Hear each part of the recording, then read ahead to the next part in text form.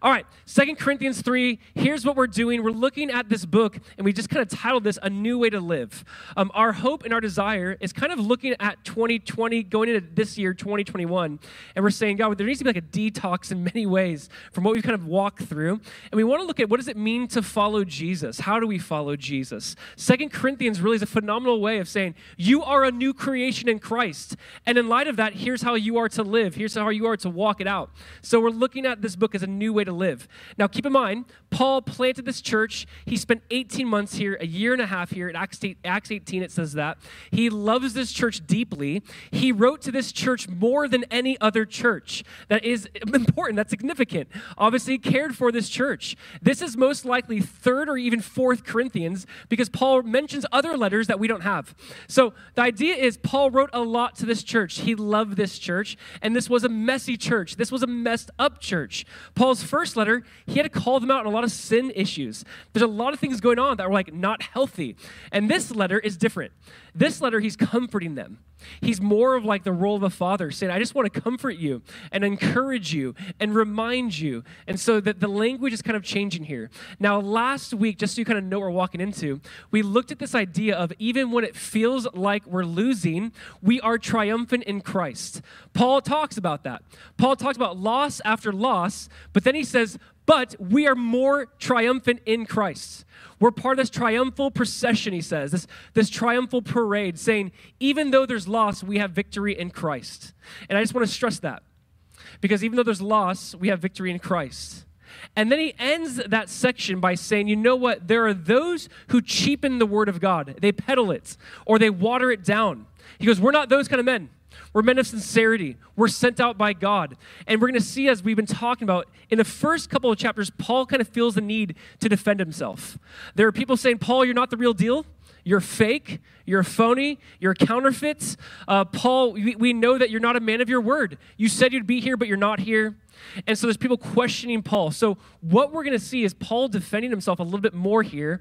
And here's how we're going to kind of approach the text, because this is what we see. We see here today, and the title today is The DNA of an Effective Ministry. The DNA of an effective ministry. Paul's like, here's my credentials. Here's my confidence. Here's where my confidence comes from. And he says, and here's the message we preach, this new covenant. So we're going to break this down from that kind of vantage point of an effective ministry. What does it look like? And all of you have a ministry, the ministry of reconciliation, to reconcile the world to God. All of you are to be people who bring God's will and God's kingdom to earth as it is in heaven. Now, how do we do that? What happens when people misunderstand or misjudge us? How do we go about that? How do we live in light of that? So Paul kind of shows us his perspective on how to have an effective ministry. All right, so let's just read this. It's 2 Corinthians chapter 3. We'll actually go to the last verse in chapter 2, verse 17. 2 Corinthians chapter 3, verse 1, but look at chapter 2, verse 17. Paul says, we are not, like so many, peddlers of God's word, but as men of sincerity, as commissioned by God, in the sight of God, we speak in Christ. Verse 1. He says, are we then beginning to commend ourselves again? Or do we need, as some do, letters of recommendation to you or from you? You yourselves are our letter of recommendation, written on our hearts, to be known and read by all. And you show that you are a letter from Christ delivered by us, written not with ink, but with the Spirit of the living God, not on tablets of stone, but on tablets of human hearts. Such is the confidence that we have through Christ toward God.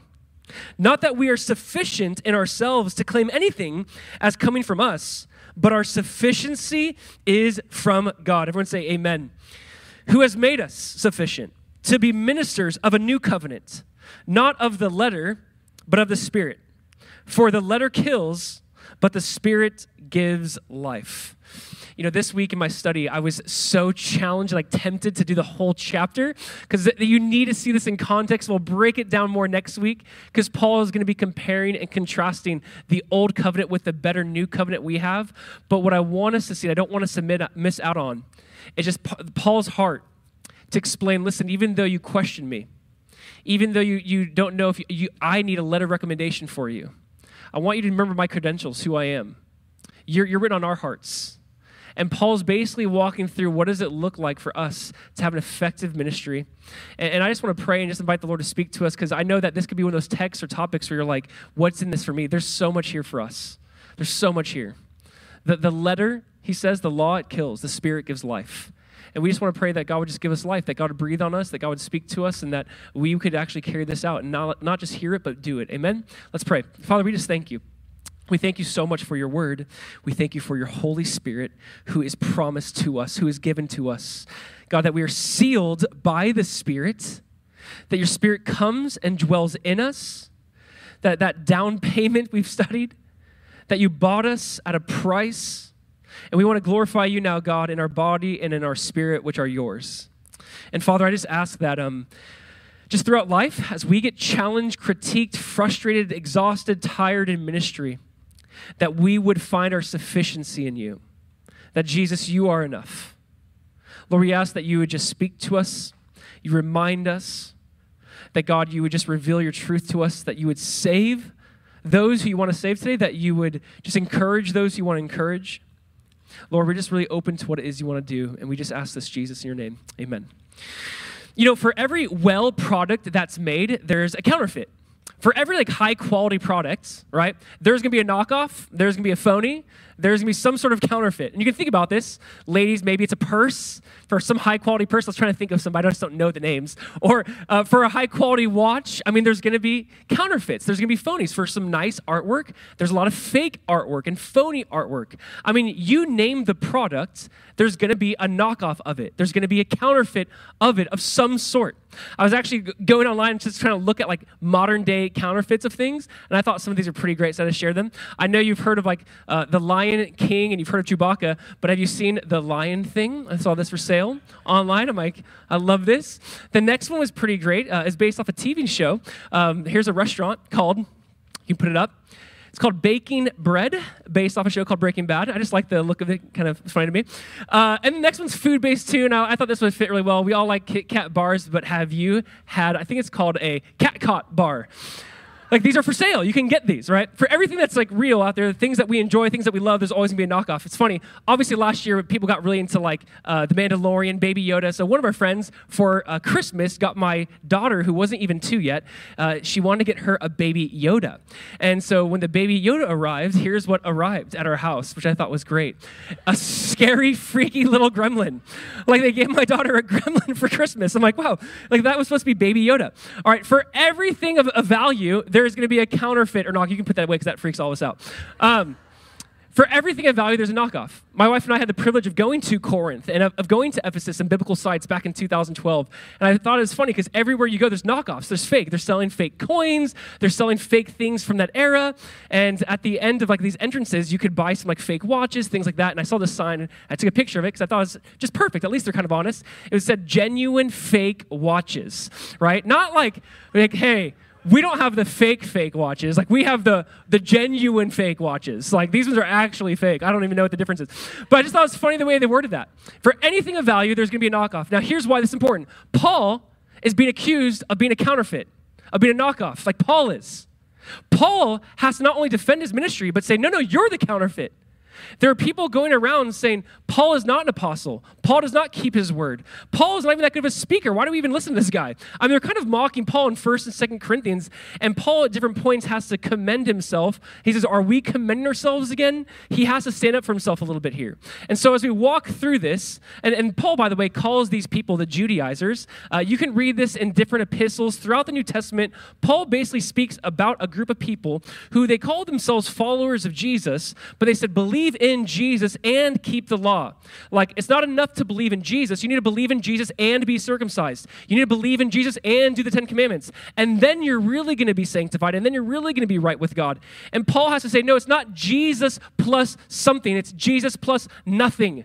All right? He had to be really clear. The gospel's not Jesus plus something else. It's Jesus plus nothing. So this is who Paul is speaking against. Now, as I said, what does the DNA of a healthy ministry look like? Here's how we're going to kind of break down our text today. We see Paul's credentials. Paul tells us his credentials. Then we see Paul's confidence, where his confidence comes from. And lastly, we're going to see the covenant, the new covenant, the covenant Paul mentions. So in these 6 verses, as we break this down, we're going to see credentials, confidence, and covenant. All right, let's look at the first one today. Paul's credentials. He's like, don't forget who I am. All right, look at chapter 3, verse 1. Who is Paul? He goes, are we beginning to commend ourselves again? Or do we need, as some do, letters of recommendation to you or from you? You yourselves are our letter of recommendation, written on our hearts to be known and read by all.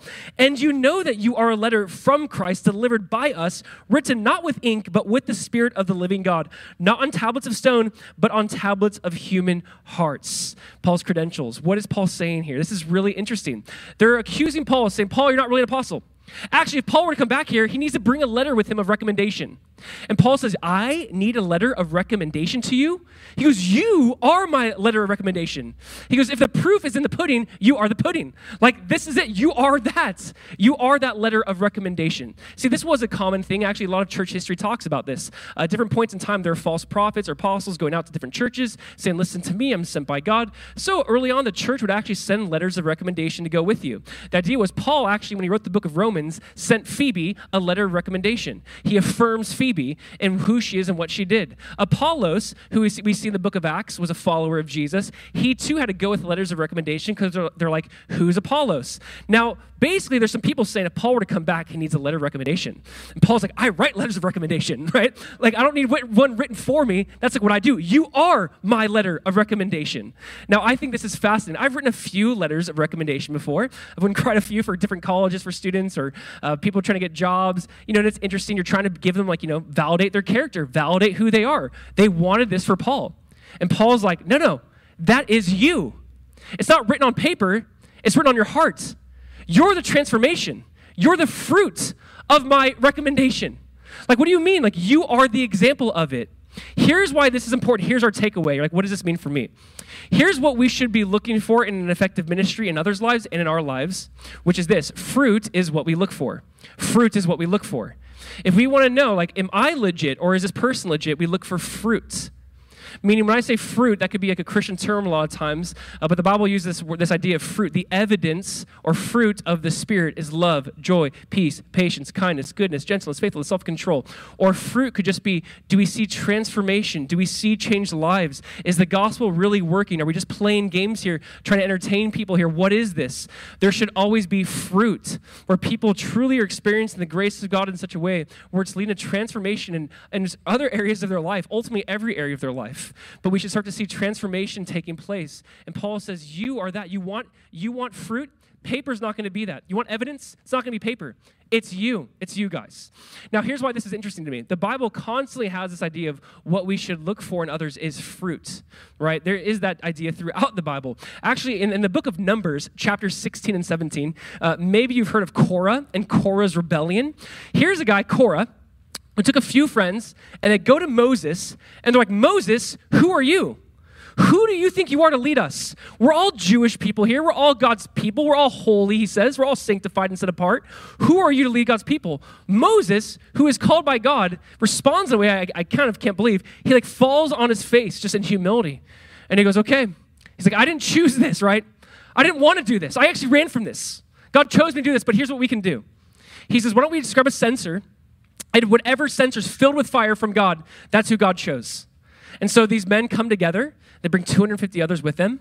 And they go, okay, let's just see who God speaks, who God chooses here. Moses' censer is lit. Basically, God's saying, he's mine, right? And then you read number 16. It says the earth opens up and swallows these guys, right? That's what happened when they came against Moses. Now, that doesn't end there. In number 17, people are like, yo, Moses, that's messed up. Like, they were like some of our leaders. We like these guys. What are you doing? And so Moses goes, you know what, God, I didn't choose this. God chose me for this. But God tells him basically, hey, all these people that want maybe a new leader, I want you to take the 12 tribes, the 12 leaders, grab their rod, grab their staff from these 12 tribes, and we're going to bring these staffs to the tabernacle of meeting, and we're going to leave them there. And whatever staff buds or bears fruit, that's the staff God has chosen. So Aaron, being from the tribe of Levi, represents Levi. He comes and brings his staff. And here's what it says in Numbers 17, verse 8. It says, the staff of Aaron from the the house of Levi had sprouted and put forth buds and produced blossoms, and it bore ripe almonds. The next day, they go and they see Aaron's staff, and it's just bearing fruit. It's bearing almonds, flowers. It's alive. And God's saying, obviously, hey, where there's fruit, there's calling. Where there's fruit, I'm affirming this. I'm in this. I'm a part of this. See, this goes back to what Jesus said in Matthew 7 in the Sermon on the Mount. Jesus, speaking of false shepherds and wolves in sheep's clothing, he said this phrase we maybe know very well. He says simply what? You will know them by their fruit. You will know them by their fruit. Fruit is what we look for. Fruit is what we look for. Whether that comes to being a follower of Jesus and people who, I'm a follower of Jesus, we look for fruits. Is there evidence that backs that up? If there's a leader or a ministry that we're saying, is God in this? Is there true transformation, true fruit of the Spirit? Not activity, not fake fruit, but true fruit. And this is what basically is being inferred here. Paul's going, you are that. That's you guys. You want a letter of recommendation? Here's one way I'm trying to write it. The test of ministry is simply change lives. The test of ministry is change lives.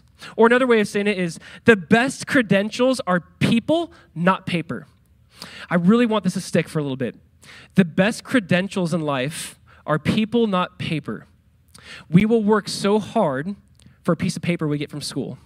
We'll go to school for years and years on end, and there's nothing wrong with school. There's nothing wrong with furthering your education and there's nothing wrong with that at all. But you will invest our lives into getting a piece of paper. For those who just went straight to work, you'll invest your lives to get money, to get paper. And we think sometimes paper is what we're after. We're after validation academically. We're after paper monetarily. And this gives us me worth. This gives me value. This is the fruit of my labor. The Bible says it's not, the best credentials is not paper, but it's people. Meaning at the end of your life, it's not how many degrees you have in your name. It's not how much paper money you've accumulated. The end of your life, your legacy will be based off of people, not paper. I think this is incredibly important. They wanted paper from Paul. Give us, who's sending you? Paul's like, I don't have paper. I have you. I have people. The best credentials are people. Meaning, guys, obviously, at the end of our life, what you and I have done for Jesus, how we've invested in people, that will go way further than any sort of paper will. You know, I just want to introduce you to someone in my life who was like a hero in the faith for me. There's a guy named Chuck Smith who essentially started the Calvary Chapel family or movement. Now, maybe you've heard of him, maybe not. That's totally fine. This in Southern California, this was basically in the 60s and 70s. God used this man and really a group of men and women to really kind of rebirth like a revival in America, and it's called the Jesus Revolution or the Jesus Movement. This was on Time magazine, I think in 1972, of the Jesus Revolution, and is written about this. And it's crazy to think. This was probably the last American revival happened, you could say maybe in Southern California, they kind of spread to different parts of America, but actually historians will say the last Christian revival took place was the Jesus Revolution or the Jesus Movement. Now this guy, you could say in some ways might have been like the center of that, or who God used to help birth that. Now, I'm bringing him up because this was the pastor of our church. I knew him more in his 60s, 70s, and 80s than people do in his 40s. I love it because if you see this guy like in his 60s and 70s, he's like in his 40s, he's balding, and he's like reaching hippies, which does not make sense. He was not relatable at all. He was like a put-together guy, and God used him to reach people. And there's like pictures in these magazines of just thousands of people getting baptized like in the ocean during this movement. They're leaving, they're kind of like hippie lifestyle, sleeping with anyone and everyone, just kind of doing whatever they wanted, taking anything, drinking anything. And then eventually they just like woke up to Jesus. Like Jesus is what we've been looking for all this time. And there's like different pictures of the baptism where just thousands would get baptized. Now, this was a guy that really means a lot to me, to our family. When I was 18, we asked him, just said, hey, listen, you've invested in so many people. Would you ever think about like investing in like 18-year-olds again? And he's like, I'd love to. And so for about a year and a half, every Friday, me and a group of friends, we'd meet with him on Fridays. And we just go through books of the Bible. We just ask any question. And honestly, it was so life-changing. And I remember, he actually passed away in October of 2013, which is crazy. I think it's been 8 years. But I was living here at the time. And I'm like, I have to go back home for his memorial. She's like, go. So I flew back home, October of 2013, to his memorial, and they had his funeral, his memorial at Anaheim Pond. Anaheim Pond is where the Ducks play, the Anaheim Ducks. No one probably knows who they are. It's okay. But they had his memorial there, and it's a stadium that holds 18,000 people. It was full. The ground floor is full. And I just remember person after person getting up and just sharing this about 4-hour-long memorial, just honoring this guy's life and just talking through how God used them to change them and change so many others. Now, even worldwide, there's about 1,700 Calvary Chapels, and that started with this guy about 50 years ago. And just here's why I'm bringing this up. Even during the memorial, as much as his life led an incredible legacy, all I was hearing was Jesus, Jesus, Jesus, Jesus. Even though it seemed to be about him, it wasn't about him. Even though people wanted to make it about him, he'd constantly say, don't make it about me. If anything good happens, it's because of Jesus. Like, I don't even dare try to give the credit. I remember one time he's like, people will try to build a statue of me. Don't let them do it when I die. They don't need to remember me. They remember Jesus. Here's why I'm just bringing this up. His legacy was one of investing in people. And I remember just from a young age, he's like, go further your education. Like, study, read, love the word of God, give yourself over to it. But you must invest in people. Like, the main thing was, who cares if you have all of the degrees in the world or all of the money in the world and your life just ends, but you did not invest in people. And the main takeaway, honestly, was the best credential in life is people. Like, what validates your life? He's saying, did you invest in people? Did you love on people? Did you pour into people? Here's the thing I want to leave with us. What is our legacy that we're leaving?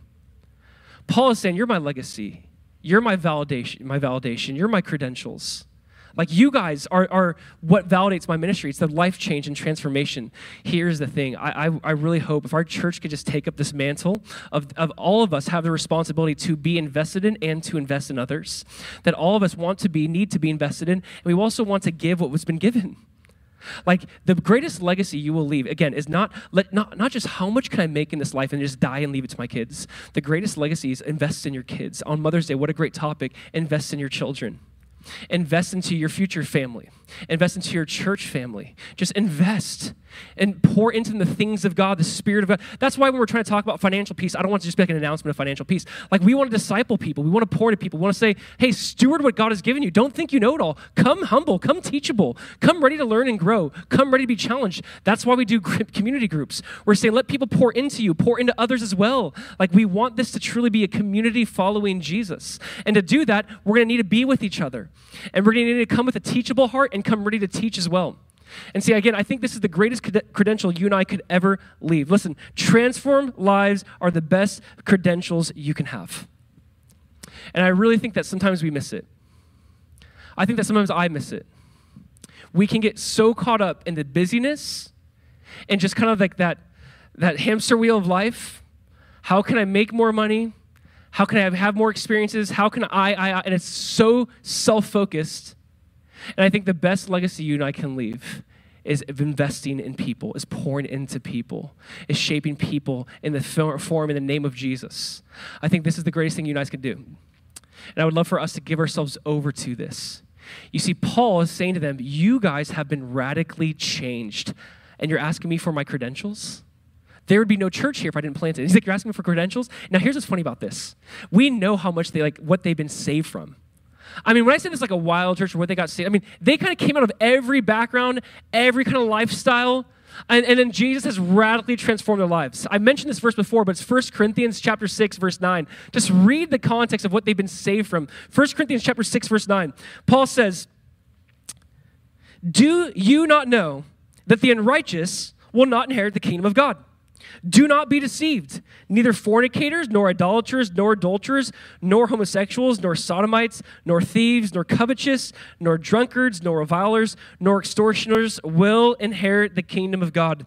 And such were some of you. But you were washed, but you were sanctified, but you were justified in the name of the Lord Jesus and by the Spirit of our God. He goes, this was you. You've been transformed. Such were some of you. God has called you out of different types of lifestyles. He's washed you, redeemed you, regenerated you, made you brand new. This is not who you are anymore. Such were some of you. See, Paul goes, this is my legacy. It's that Jesus Christ has transformed your life. Church, my thing is I want you to be a part of this. Like, I really want everyone here to be part of this. I don't want anyone to think for just a second it's for myself or key few people within the church. You are part of this legacy to transform lives with the gospel and the grace of Jesus. Obviously, I could never transform. I could never change anyone. The gospel of Jesus can. The grace of Jesus can. And he's called us to this. And this is truly the greatest legacy you and I could leave at all in any way. This is so important. And then Paul, by the way, he catches on that he's like boasting almost in himself. And then he realizes, no, that boast is in Jesus. Look at verse 3. He says, you are a letter from Christ, delivered by us, written not with ink, but with the Spirit of the living God, not on tablets of stone, but on tablets of human hearts. Paul, as we will see more next week, is going to start comparing and contrasting the old covenant with the new covenant, and he looks at this tablets of stone. So the idea was the 10 commandments were written on tablets of stone, but he's saying now, but God is writing on not tablets of stone, but on tablets of hearts. Like God is writing on your flesh, on your hearts. He's no longer saying, here's what you should do, now we can never do it. Like the law says not to murder, not to commit adultery, not to covet. Jesus takes a step further and says, you know what? When you have hatred in your heart, you've murdered that person. When you've lusted, you've committed adultery. See, the law can tell me what to do and what not to do, but it can't give me the power to do it. The law can say, here's what to do and here's what not to do. But it leaves me helpless and vulnerable because I have no power to do that. I know what I should do, but I'm incredibly weak. The Holy Spirit comes in the new covenant and says, not only here's what you should do and how to do it, but I empower you to do it. That you don't have to do it alone or in your strength. Don't even try to do it in your strength. That you can't even do it. So God says, I've written on the tablets of your heart, I've given you the Spirit. So Paul says, here's my credentials. Now this leads to number 2, his sufficiency. Like, what is this? This leads to his confidence. This leads to, he goes, here's why I'm so confident in this. Look at verse 4 for number 2 of confidence. He says, verse 4, such is the confidence that we have through Christ toward God. Not that we are sufficient in ourselves to claim anything as coming from us, but our sufficiency is from God. Or we have to get this. Paul's like, you think maybe I'm boasting in myself for a second? No. My sufficiency, my confidence comes from God. Anything good you see in my life comes from God. Any strength you see, any transformation you see, that is through Christ. That is from God. I don't want to boast myself for just a second. He has to remind them that I have no strength, but Jesus has all the strength. He's saying, I don't want to boast and sound like I'm something because I'm not something. I'm nothing. My sufficiency comes from Jesus. I love what Martin Luther said about this. He said, God made man out of nothing, and as long as we are nothing, he can make something out of us. God made us out of nothing. As long as you keep that in mind, as long as you remember that you are made out of nothing, we are nothing, he can make something out of us. When I am weak, then I am strong. I mean, this is like the theme of 2 Corinthians. Paul is saying, my sufficiency, my strength, my confidence comes from God. It is funny because when you think about this, I think Christians can act obviously in one of 2 ways. Either we walk around with a lack of confidence, and that's not biblical, or we walk around with a confidence that's based in ourselves or our accomplishments, and that's not biblical either. See, we should have confidence. Absolutely, we should have confidence. But where does that come from? It comes from Christ. Our sufficiency, our confidence comes from Jesus. I could never do this, but Jesus in me could. And that's where Paul is saying my sufficiency stems from and comes from. I mean, maybe you know this verse, but I so love this. This is the same thought Paul introduced in 1 Corinthians chapter 1. Listen to this. We'll put it up here and just enjoy this verse. 1 Corinthians 1:26. He says, for you see your calling, brethren, that not many wise according to the flesh, not many mighty, not many noble are called, but God has chosen the foolish things of the world to put to shame the wise. And God has chosen the weak things of the world to put to shame the things which are mighty. And the base things of the world and the things which are despised, God has chosen. And the things which are not, to bring to nothing the things that are, that no flesh should glory in his presence. That means if God is using you, boast in your foolishness. Like God uses the foolish things of the world to put to shame the wise. Like no one can boast in their giftings, their talents, their abilities. All of that's from God. I mean, it is unbelievable to think that those who have crazy natural athleticism, or they're born with that voice, or they're born with just great leadership skills or qualities and they can think differently, or they're a visionary, all of that is God's. All that comes from God. Once you think like this is from me, you're missing the point. Like, if anything, if God uses you, that just affirms your foolishness and weakness. Amen?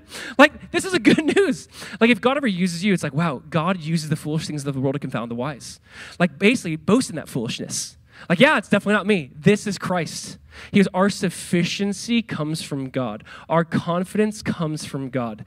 There could never be within me, there's nothing that good dwells, Romans 7 says. Nothing good in me dwells. Every good and perfect gift comes from above, comes from the Father of lights who gives freely. The point is, if you have any ability, any talent, any gifting, any way, maybe you're just naturally good at building relationships, maybe you're naturally good at making money, maybe you're naturally good at some sort of sport or some sort of musical, whatever, and you can just harness that. All of that comes from God. There's no room for boasting. When people want to say, wow, how did you do that? Look what you did. Look what you've built in your lifetime. You go, man, that was definitely Jesus. Because me, no, not from me. Like boast in God uses the foolish things of the world to confound the wise. There's something where Paul is saying, hey, God used us to bring transformation, but even that came from Christ. Our confidence comes from him. Our sufficiency comes from him. Everything comes from him. I love what one Scottish pastor said about this. He says, it is not great talents God blesses so much as great likeness to Jesus.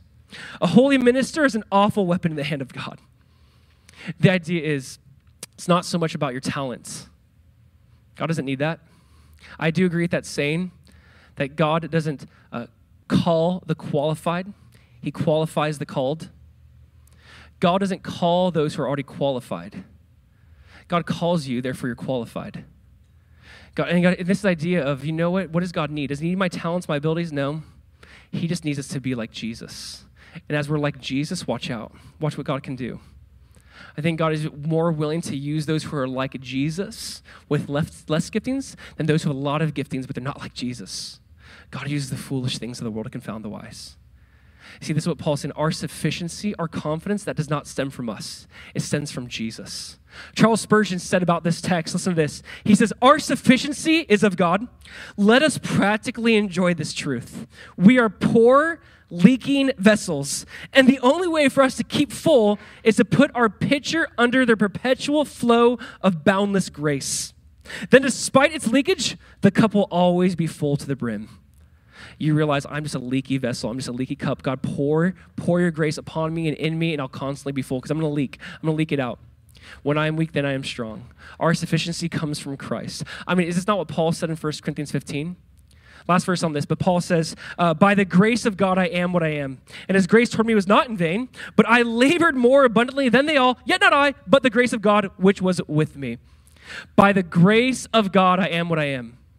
You are what you are by the grace of God. If there's anything good in your life, it's the grace of God. When you're tempted to take credit, don't you dare. You can't. I can't. The mind he's given you, the breath he's given you, God, I am what I am by the grace of Paul said. And he goes, you know what? And this grace was not wasted. This grace was not in vain. I actually used that grace and worked harder than everyone, yet not I, but the grace of God. He even still, in his boasting of like how hard he works, he's like, but even my hard work ethic comes from grace. He acknowledged that everything comes from grace. This is so key in life. You know, this is so freeing. Can I tell you, this is why the gospel is so offensive. Do we understand the gospel is offensive? I mean, for those who are well accomplished, for those who are well schooled, for those who naturally make a lot of money, for those who do whatever, the gospel is saying none of that matters. The gospel says, I don't care how successful you are. I don't care how unsuccessful you are. Your identity is not wrapped up or tied up in your accomplishments. It's wrapped up and tied up in what Christ has done for you. And that, honestly, that hurts. It means like I can't boast. When people want to say, wow, look at you, you have nothing to boast about. Like the gospel should offend all of us. It's based on you're all broken. You're all needy. It's funny when people you talk to say, well, I don't really need the gospel. The gospel's for like broken people, hurting people. It's like, you too need that. You too are broken and needy. Like until you understand and see that, like Jesus said, I did not come for the righteous, but for the sick. I did not come for those who think they're good. I came for those who are sick. And once you realize that everyone is sick, all of us are broken.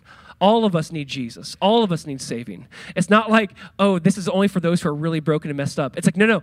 All of us are dead in our sins. We all need this. My thing for this is, but once you can find your identity, not in your accomplishments, not in what you've done, but in the finished work of the Christ, this is so freeing. Because one, it can't get to your head, and two, it can't get to your heart. Tim Keller said this, and maybe I've read it before, but he says, if our identity is in our work rather than Christ, success will go to our heads and failure will go to our hearts. If our identity is in our work, listen, when you're successful, it goes to your head. Like, yeah, I'm just pretty clever. I'm just pretty smart. Like, it'll go to your head. When you fail, it goes to your heart. My identity is tied up in this. See, here's the thing. Even for myself, I have to realize when things go well, the grace of God. When things go poorly, I boast in the grace of God. My point is my identity can't be wrapped up in things going well or things going poorly. It has to be wrapped up in who Jesus is, my relationship with him, what he's done for me. It can't be wrapped up in my accomplishments or lack of accomplishments. It has to be wrapped up in the person of Jesus, knowing Jesus, enjoying Jesus. Find your identity based in him. Then your head can't ever get too elevated and your heart can't ever fall too low because your identity is not in yourself. Your identity is in Christ. Amen? See, Paul goes, this is my confidence. My sufficiency, my confidence is in him. And then Paul ends with now this message he preaches of this new covenant. So that's number 3, covenant. Let's see what he says in verse 6. Verse 6, Paul says, Remember, our sufficiency is from God, verse 6, who has made us sufficient to be ministers of a new covenant, not of the letter, but of the Spirit.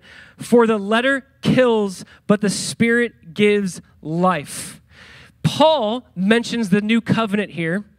This is the second time only that Paul ever says the words new covenant, here and in 1 Corinthians 11. But Paul introduces this idea that there are two covenants in the Bible. There's one essentially that God made a covenant with Moses through the law, through the commandments, and then there's this new covenant that we have in Christ. Now, I want to point this out and just kind of make sure this is really, really clear. The law, he says, or the letter kills, the Spirit gives life. The letter refers to the law. The Spirit refers to grace. See, the first covenant, the covenant of the letter or the covenant of the law, was based off what you do. It is based off, keep these commandments, and if you do that, God's like, I'm with you. Like, obey this way. Remember, if you do this, then this will happen. We just studied that a couple weeks ago. Now, the new covenant is not based off law. It's based off grace. It's based off what God has done, not what we do, what God has done. And now it's called like the covenant of the Spirit or the covenant of grace, this new covenant. Now, I think this is so important. I want to make sure this is understood. The new covenant does not abolish the law. It establishes the law in the only place it will be effective, in the heart. The new covenant does not abolish the law. It puts the law in the only place it will actually work, in the heart. See, this is so important. Let's break this phrase down. The letter kills, the Spirit gives life. The letter kills, the Spirit gives life. He says for the letter, the law, it kills, the Spirit gives life. Okay, the first part, the letter kills, the law kills. What is this referring to? Paul in Romans 7 really unpacks this idea of how the law kills. Paul's like, the law kills, man. It killed me. Paul says this in Romans 7, verse 9. Listen to this. Paul says, I was alive once without the law. But when the commandments came, sin revived and I died. And the commandment which was to bring life, I found to bring death. Here's what's interesting. Paul's like, before the law, I was kind of doing fine. But then when the law kind of revealed to me, oh wait, I am a sinner. It brought death. The point he actually uses was about coveting. Paul says, when the law said do not covet, I realized, oh my goodness, I covet. He's going, I never would have seen myself as a coveter if it wasn't for the law. Now the point of the law was to bring life. Do not murder, do not commit adultery, do not covet. All of those things were actually to bring you life. Like, if you obey God's word, you will have fullness of life. But he goes, you know what the law did? It kind of backfired. It revealed death. Because all I saw was I was constantly a sinner. I constantly fell short of the law. I constantly couldn't keep the law. It actually brought death to me, brought shame, guilt, showed me that I fell really short of the law. And he says the law, which was to bring life, brought death. Another way the law brings death is ultimately the idea that we will not just physically die, but eternally die if we cannot keep the law. Like, obviously, God cannot abide with people or anyone that is unclean or unholy. So we are unclean and unholy. How do we bridge that gap? And the Old Testament is through the sacrificial system. How do we do that today? It's through the blood of Jesus. Now, the idea, though, is the letter of the law that killed. And he goes, that's what it does. The law just kills. Paul would actually go on to say this in Romans 7, verse 4. Paul says, you also have become dead to the law through the body of Christ, that you may be married to another, to him who was raised from the dead, that we should bear fruit to God. All right, now stay with me. Romans 7 is so profound. Paul relates the covenant between God and Moses and between God and man through like a marriage covenant. Now, this is so key. Stay with me. The idea is this. We in our marriage vows say what? For better, for worse, for richer, for poorer, till death do us part. We say something along those lines saying, I'm in this till death. Paul in Romans 7 says the covenant between God and man was till death. This covenant could never be broken unless one party died. Now, even though we broke the law, even though we broke the covenant, and we should have died by breaking the covenant, in fact, for that law, for that covenant to ever end, one party has to die. The crazy thing is, we didn't die. The crazy thing is, for that covenant to end, for us to get out of it, one person of the party had to die, either God or man. Man didn't die. God's like, let me take on the form of a man, and then I'll die. It's crazy to think that this covenant between God and man, even though we broke it and should have died, God died. So we could get out of that covenant and now be in a new covenant. The idea is like, you can't be remarried unless that first covenant's over. And he's saying, you know what happened? We died. We died to the law. Because why? Because Christ died. That covenant is dead to us now because ultimately Christ died. So what is this new covenant? He says, now you're married to another. To who? To him who was raised from the dead. Here's the crazy thing, and I hope you're staying with me. God was in a covenant with mankind. We could never get out of that covenant unless one party died, either mankind or God. God could have just wiped us out and started all over again. Instead, God's like, let me die.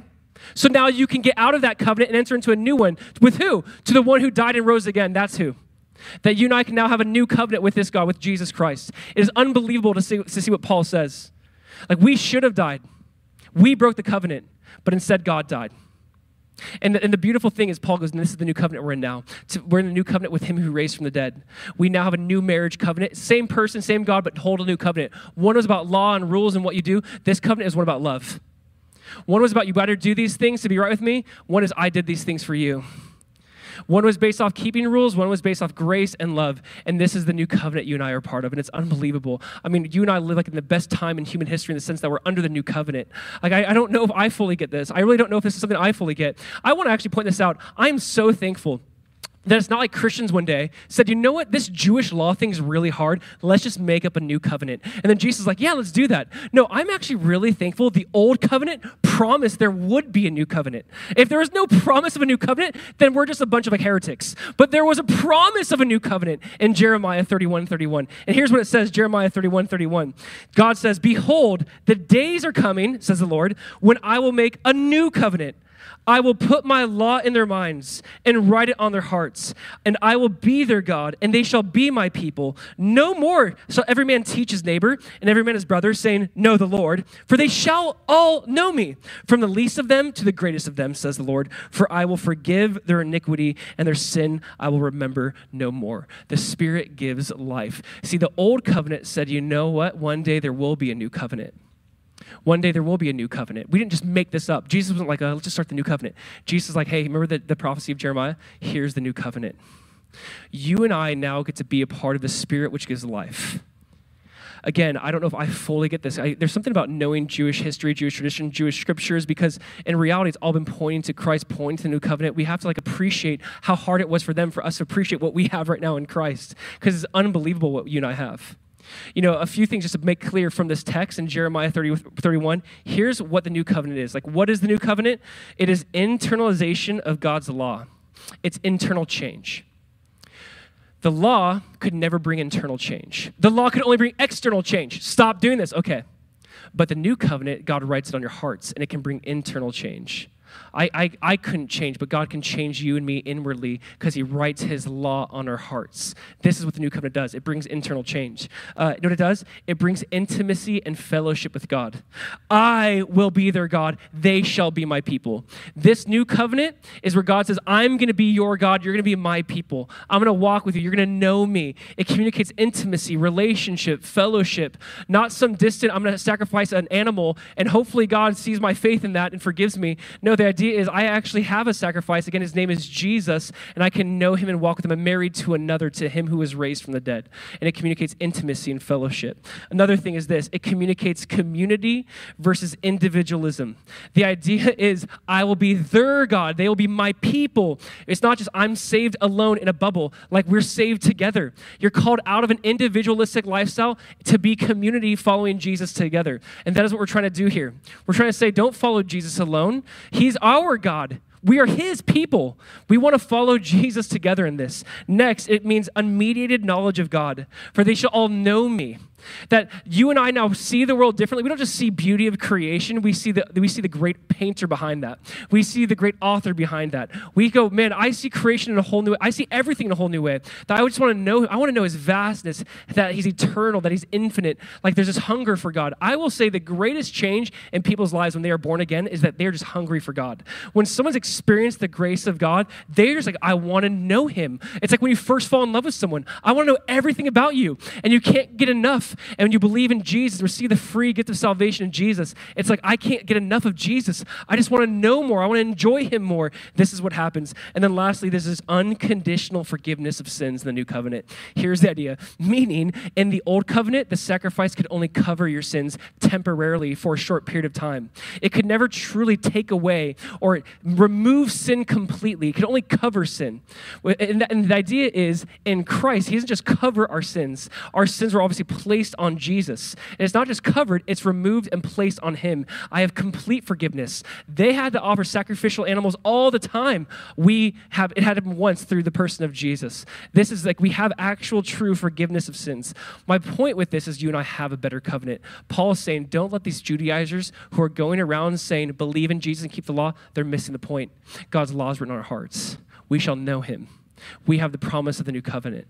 Why this is so meaningful for you and I want you to know that you can have intimacy with God. That means following Jesus should be an adventure. That means when you wake up, there should be a side of it that's like, good morning, Jesus. Here I am. What do you want to do today? How do you want to use me? Who do you want me to talk to? How can I be available? It's as you're driving your car, God, help me see things I might not see. It's at your coffee shop or talking to a coworker, God, who can I pray with right now that might be hurting? And it's not like, what do I need to do to be right with God? It's this ongoing active relationship. It's just, I'm just going to enjoy you, God. I want to make myself available to you, God. I want to make sure, you'll text your wife kind of randomly in the day, like thinking of you, love you. The idea is like, I want to do it with you, God. I don't have to do these things. I don't have to read my Bible. I don't have to pray. I get to. I want to. Something's changed in me. You see, the law says you have to. Grace that says you get to. And this is what changes when you've really tasted and seen the Lord is good. The Spirit gives life. The Spirit gives life. The letter kills. The Spirit gives life. I really do believe this. If you're still kind of finding yourself in the Christian version that is like feels like death, that's not the gospel of grace. If you kind of find yourself in this version of Christianity where you have to go to church, you have to be in groups, you have to give, that's not the true Christianity, the true way of following Jesus that Jesus intends for us. That's not. The Spirit gives life. There's something where like, man, I can't wait to just be I can't wait to pray with others. I can't wait to give to God and what he's doing. This idea of like, it just changes you so internally. I would almost challenge and say, if you still feel like you're living under the law, maybe you haven't experienced the grace of God. Maybe you haven't tasted and seen the Lord is good. But when you do this, something changes. Again, I don't have to read, I don't have to pray, I don't have to text my wife. If you were to come to me and say, Josiah, you better kiss your wife, there would be something wrong, right? Like, I want to, I get to. There's something about Jesus when you get to know him, you go, oh my gosh, I want to pray. I want to read. I want to be a part of this. And that's only when the Spirit of God does that. He gives life. He gives life. All we can pray is, God, breathe your breath of life on us. Like, God, open up eyes I could never open. God, wake us up. Help us not play the Christian game a little bit. You know, today's the day of salvation. Today's the day you want to wake us up a bit. And I want to invite everyone into that. Saying the Spirit wants to give you life. I so believe that the Spirit gives life. God wants to give life. God wants us to enjoy him. Let's enjoy him. So here's the thing. Paul, like I said, used this word new covenant one other time. And that was in 1 Corinthians 11. And here's what it says in 1 Corinthians 11. Stay with me. Paul said, Jesus also took the cup after supper, saying, this cup is the new covenant in my blood. This do as often as you drink it in remembrance of me. For as often as you eat this bread and drink this cup, you proclaim the Lord's death till he comes. Will you grab your communion right now? You see, we can't talk about the new covenant and not talk about the new covenant and not partake of the new covenant. And I want to point this out. Know what's so cool? Jesus on the Lord's Supper, when Jesus was taking the Passover meal with his disciples, it was Passover. You know what Passover is? Passover was reaffirming the covenant God made with Moses. Passover was, let's take this bread that reminds us of the bread of affliction that they had to make and take in a hurry. And Jesus goes, hey, I'm the bread of life. I'm the bread of affliction. I was afflicted so you don't have to be. You eat of me. Hey, my blood was shed for your sins. Hey, the lamb's blood on the first Passover that was spread on the doorposts, wherever there was applied blood, there was forgiveness. There was Passover. Hey, the blood of Jesus, when it's applied to your life, God passes over your sins. And that is the idea. The idea was Jesus for the new covenant, Paul mentions. Jesus was taking the old covenant and saying, I want to take the same ritual and make it new. I want to take the first covenant, how they remembered it, we're going to do it the same way, but a new covenant way. The blood that they remember was the lamb's blood smeared on the doorpost. You're going to remember my blood smeared on the cross. Hey, the bread of affliction, I'm the bread of life. Eat of me, you will live. And so Jesus even takes the whole Passover meal, and it shows how it really speaks of him and shows how now he introduces the new covenant. So we're talking about the new covenant. We're going to partake of the new covenant. When you guys look at that little cracker, we say, Jesus, thank you for your body that was broken for me. God, your body was broken so I could be made whole. Jesus, thank you for your blood that was shed for me. Without the shedding of blood, there would be no forgiveness of sins. Thank you for your blood that was shed. There's forgiveness of sins now. You see, we partake of this new communion, this new covenant, and we look back to the old one and go, ours is so much better. Jesus absorbed the wrath of God so you and I don't have to.